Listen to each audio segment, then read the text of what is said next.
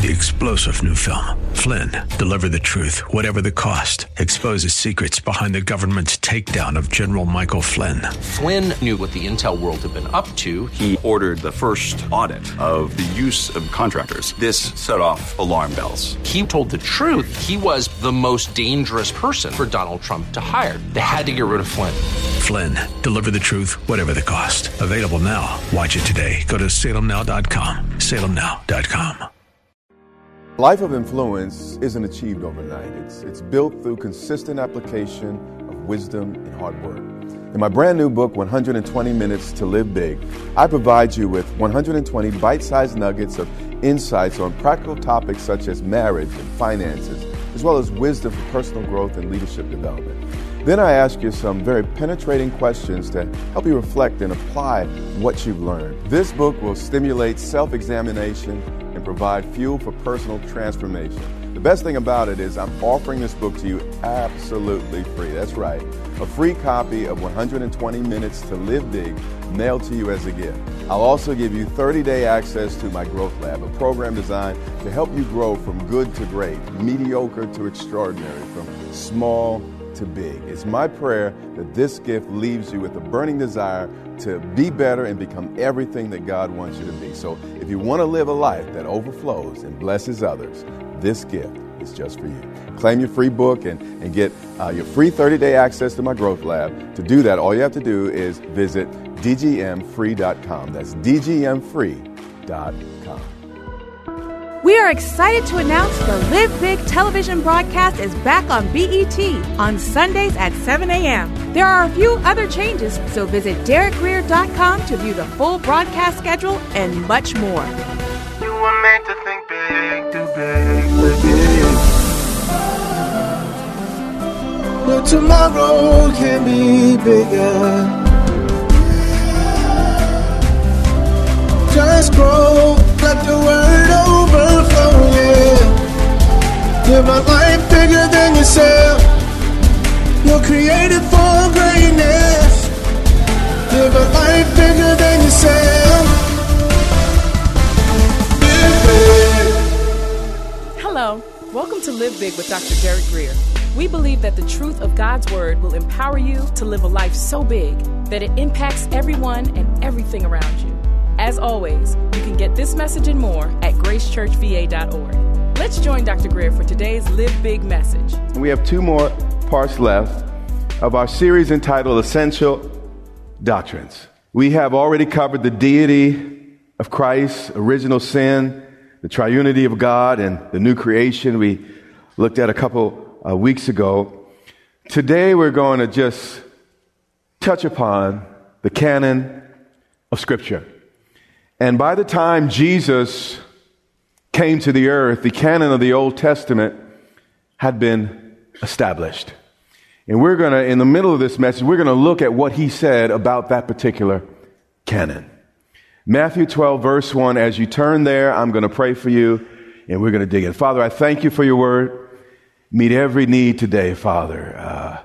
Open eyes. Cause us to see, God, clearer and better. Help us understand your truth and your ways, all because we came here, we tuned in today. In Jesus' precious name, we all say, all right, Matthew 12:1.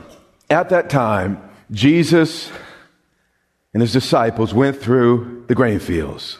It was a very, very pleasant day's hike, if you will, in the grain fields, but suddenly the journey turned sour. And it happened when certain uninvited guests showed up. How many of you ever have some uninvited guests show up? Yeah. Here's something I know. People who are not happy with themselves will never be happy with you. So some folks kind of carry a dark cloud around with them, and it has more to do with how they feel about themselves than really how they feel about you. But we see this here. And this happened on the Sabbath. Now, the reason that's mentioned is because this is the main gripe or conflict between Jesus and the Pharisees. It was the observance of the Sabbath. You see, unlike the Pharisees and many other small little groups, Jesus never got stuck on the what without understanding the why. You know, Scripture says it this way, and all you're getting, get what? Understanding. Not just knowledge, but what? Understanding. So a lot of folk, you know, there's one level of information, and that might be knowledge. But a higher level is understanding. And Jesus didn't just walk with God with some rote, mechanical functionality as it related to rules. He understood the purpose and the meaning behind all that the Father ever asked. Here's the deal. If we do not understand the purpose of a thing, it's only a matter of time before we either abuse it or misuse it. And this is what began to happen with the Sabbath. Mark 2:27, let's listen to Jesus again. Jesus said, the Sabbath was made for man, meaning the Sabbath was created for human benefit and for our welfare. Us keeping the Sabbath doesn't make God stronger, doesn't make God wiser, it doesn't make heaven bigger, it doesn't do anything for God. The Sabbath is all about you and I. And all it was a day off where we could kind of, you know, we didn't have to worry about the practical. We could celebrate the eternal and get some much needed rest for our bodies. Here's an important point. If rules about a thing become detrimental to the purpose of that thing, purpose always trumps rules. So one group was saying the rules. Jesus said purpose. Amen.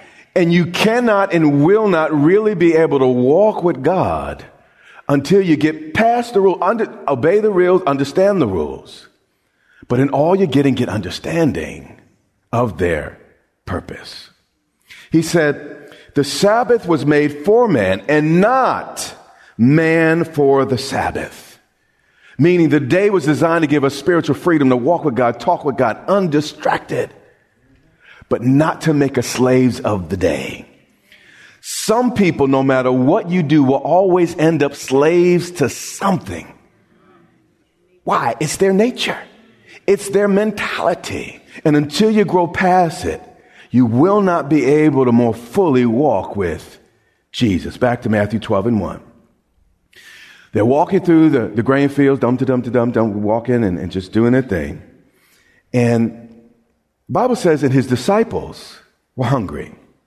And what this verse is telling us, what Jesus is about to do is not for Christ's sake, but for his disciples' sake. Nothing Jesus has ever done has only been for himself. It's always been with you and I in mind. And then it says that the disciples began to pluck heads of grain and to what? Eat. You see, God intended Israel to be a commonwealth, meaning the land was established for the common good of every member or citizen of the nation. So eating handfuls of grain from your neighbor's field was both lawful, culturally acceptable, and actually it honored the very purpose of the nation. Moses was clear in Deuteronomy 23:5. Hear the law. When you come into your neighbor's standing grain, you may pluck up the heads with your what? Hand. What God was saying is, I don't want anyone in my kingdom hungry. And you need to understand this about God. God has not changed. He doesn't want any of his people without, hungry. He cares as much as today as he did back then. He said, listen, I have provision for you, and I made provision for you. Likewise, he's done the same today. But here's the deal. But you shall not use a sickle on your neighbor's standing grain. There was one caveat. You were not to pull up to the farm with a 16-wheeler. God knows how we are. Give some people an inch, they'll drag you a mile. You give them a cup of water and they want everything, you got in your refrigerator. And he knew how people were. So what God did is he protected the needy as well as the farmer. By the way, that's what we have to do in our country today. It's not the bad rich people, the bad poor people. We got to take care, got to make sure the rich can do what they do, but we ought to also make sure that there's no poor among us. And we got to bless those at the bottom. And this was God's intent in his nation. And when the Pharisees saw it, it was like these guys were hiding in bushes. They were always, spying out, trying to, catch Jesus in something. And immediately they jump up and say, ooh, ooh, ooh, ooh. And nobody likes that kid, that no one likes that kid. He said, look, your disciples are doing what is not lawful to do on the Sabbath. Here's the deal, and this is what we do at times. They were doing what was not permitted by the Pharisees' particular denomination. But they were doing actually what God's word commanded and permitted. And sometimes what we do is we make our tradition our lens. We make our particular tradition our standard instead of God's word. You see, what kills us is seldom what God asks us to do as much as what we add to what God asks us to do. Let me show you a scripture that has helped me for a lot of years now. Ecclesiastes 7:16. This is going to mess with some of your theology just a little bit. But I want you to listen to God's word. He says, do not be overly righteous. The problem is never righteousness, but over righteousness. How many know folks that just always got to overdo it? Yeah. Pay attention here. Jesus didn't argue with sinners. He argued with the Pharisees. The Pharisees were the group that always overdid it. See, we think when we overdo it, it makes us closer to God. Actually, what you've done is made God want to rebuke you like he did and does the Pharisees. What the scripture whispers about, we ought not shout about in our lives. That was the Pharisee. He said, do not be overly righteous. I could hear, they danced the other night.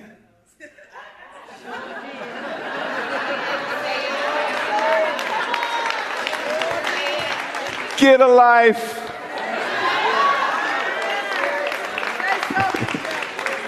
Back to the text, though.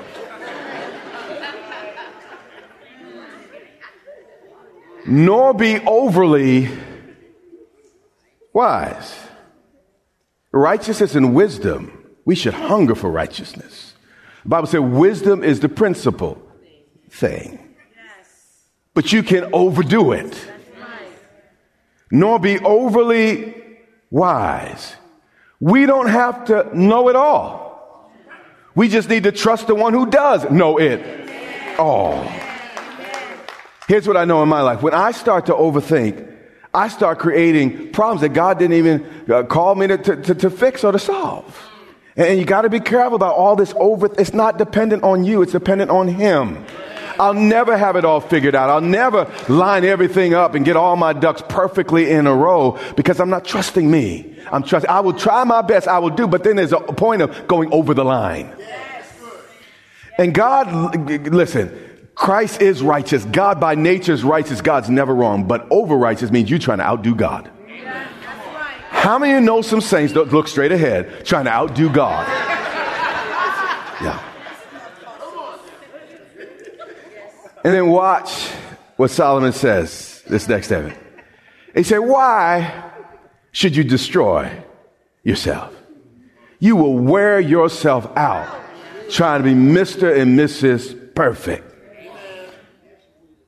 Do what you should do. And when you're done, chill. See, somebody in this room is going to mishear me. Yeah, that's why I'm quitting the ushers. I'm quitting the greeter. No. Keep doing things, but stop overdoing things. Put up some boundaries. Make it healthy. Sometimes I have to write a note to self. I get so busy trying to sometimes, frankly, trying to please folks and church and the family and I know I'm supposed to be better than that.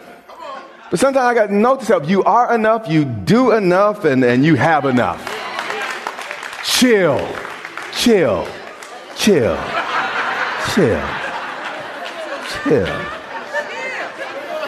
That frog has more sense than me sometimes. Matthew 12 and verse 1. But Jesus said to them, have you not read what David did when he was hungry? He and those who were with him. I want you to notice that Jesus defended his actions by returning to the Word, not to his denominational handbook. It's important. Jesus consistently had a problem with people who believed God's Word in theory, but did not accept its authority in their lives. In fact, let's take a look. See, I have enough problems with Scripture. Don't be adding nothing to it. That's why some people say, why don't you preach like that? Because I'm not trying to add. I'm trying to focus on the main stuff. I can't get involved in all that petty stuff and how long your shirt should be, or, can you unbutton the second button? Are you still... the stuff I know, I mean, just forgiveness is enough. I don't care about your button, Lord. Help me forgive. The weightier matters occupy enough of my time than to be overly concerned about how high your heel is. But if there was a rule, some of y'all women really breaking it, because I ain't never seen such big shoes before in my life. Am I right, Dick and Michelle? Where are you, Dick and Michelle? She's somewhere.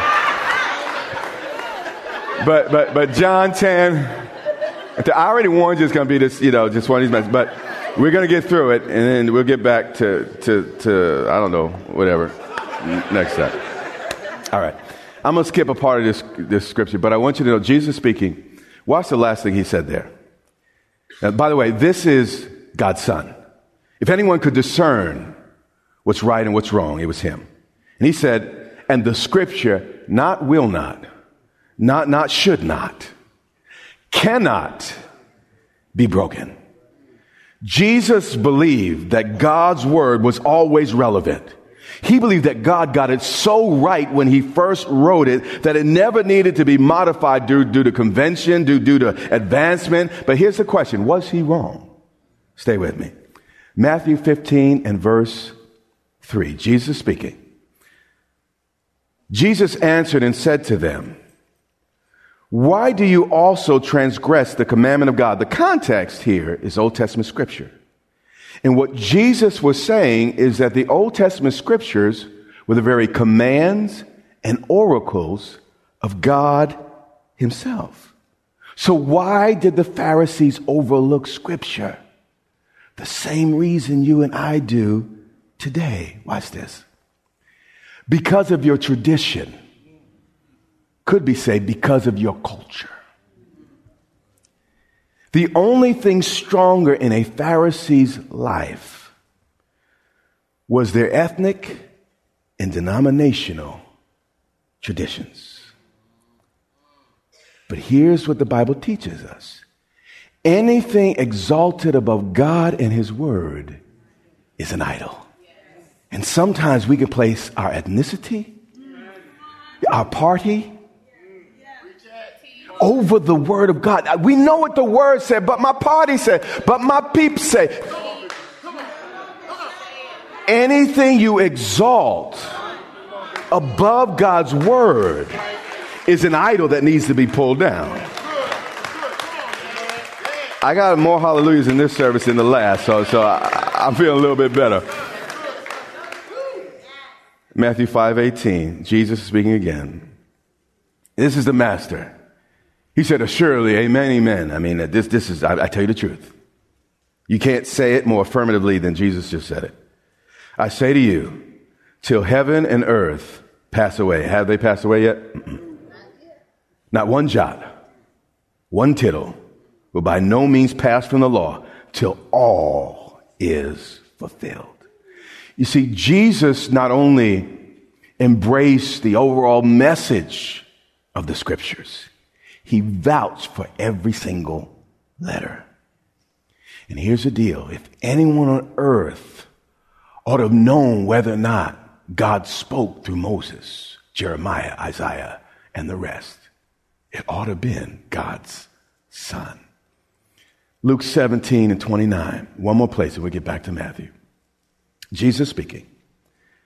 But on the day that Lot went out to Sodom, it rained fire and brimstone. It seems like a volcano erupted. And it all came down from heaven, and it destroyed them all. Then in 32, he says, remember Lot's wife. This is important. Jesus not only embraced the historical record of Scripture, he also embraced the people named in it. Meaning, if the Bible said Abraham, he said he was talking about Abraham. If the Bible said Job, it's like, yeah, he was talking about Job. If it was a prostitute called Rahab, he's like, yeah, there was a prostitute called Rahab. This was Jesus' commitment and conviction about the word. Here's the question. You say you're a follower of Christ, but if you don't follow his theology, are you truly a follower? And then the second question is, if you're not following his theology, where are you getting yours from?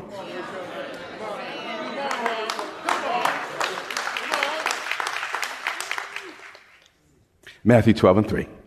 But Jesus said to them, have you not read what David did when he was hungry? He and those who were with him, how he entered the house of God and ate the showbread, which was not lawful for him to eat, nor for those who were with him, but only the priests. Jesus was saying to the Pharisees, if you guys will not condemn King David because he set aside a general law, the Sabbath, for a higher law, surely you should expect the same from the King of Kings and Lord of Lords. So if this human king did that, how much more the king that came down from heaven? And then watch Jesus again. He uses another scripture to make his point. He's not arguing just out of the air. He's the Son of God. He could do that. But he argues with God's word because his thinking but basically, let me say something about God. Why does God quote himself? Because he can't improve upon what he already said. Because he said it perfectly the first time, he don't need to say it differently the second time. So Jesus didn't have to invent some better way of saying it because it's already was said right. So here's the thing. You don't have to invent a better way of saying it. You don't have to modify the message. You hear what I'm saying? Because it was right and best said the first time. Or have you not read in the law that on the Sabbath, the priests in the temple profane? That's a big word. Profane, we get the word profanity. The Sabbath. And what he was saying is that on the Sabbath, the priest performs manual labor to slay the sheep and to cut them and do all the different things and make the meal of it and the rest. But he said, in spite of the fact that it's breaking the general law, they are blameless. You see, the Pharisees were looking at the what, but because they didn't understand the why, they began to condemn Jesus. And sometimes we get upset with what other people do, but because we don't understand the why, we find ourselves pointing a finger when we ought not. Now, here's the deal. In this second example, the Sabbath was of secondary importance to the work of operating the sanctuary. So in this we see that all laws don't have the same priority. He was like, okay, we have the law of the Sabbath, but then we have the law of worship. And I need to be worshiped this day. So what I'm going to do is, you know what? This is a higher law. So you can work on this day in spite of the fact that it may not agree with the Sabbath. Because, again, it's a higher law. Did I lose everybody? All laws do not have the same priority. You are listening to the Live Big broadcast with Dr. Derek Grier. We pray that you are inspired to think big, do big, and live big. Our goal is to compel you to live in a way that overflows and blesses those around you. Find out more about this broadcast, Grace Church, and Dr. Greer at gracechurchva.org. Dr. Greer and his wife, Pastor Yermutu, invite you to meet them at Grace Church in Dumfries, Virginia, for vibrant worship, Bible teaching, and fellowship each Sunday and Wednesday. Click gracechurchva.org for service times, directions, and much more. Again, that's gracechurchva.org. This has been Live Big with Dr. Derek Greer. Watch the Live Big broadcast Monday through Friday and every Sunday. Check your local TV listings or visit gracechurchva.org for the broadcast schedule. That's all the time we have, but until next time, remember, you have what it takes in Christ to live big.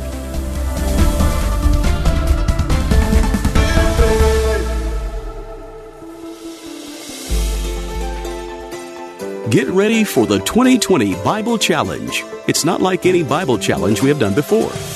Our goal is to help you dig in and grab a hold of the foundational truths of our faith. So we have broken the year up into sections according to topic, from salvation and stewardship to forgiveness, baptism, and more. We will dive into the scriptures that cover more than 25 subjects. Visit GraceBibleChallenge.com. That's GraceBibleChallenge.com to sign up and join the 2020 Bible Challenge. Go beyond just reading. Strengthen your knowledge and deepen your understanding of God's Word with in-depth studies on what the Bible says about these essential spiritual truths. To sign up and join the 2020 Bible Challenge, go to GraceBibleChallenge.com today. That's GraceBibleChallenge.com. And get ready to grow in God's Word.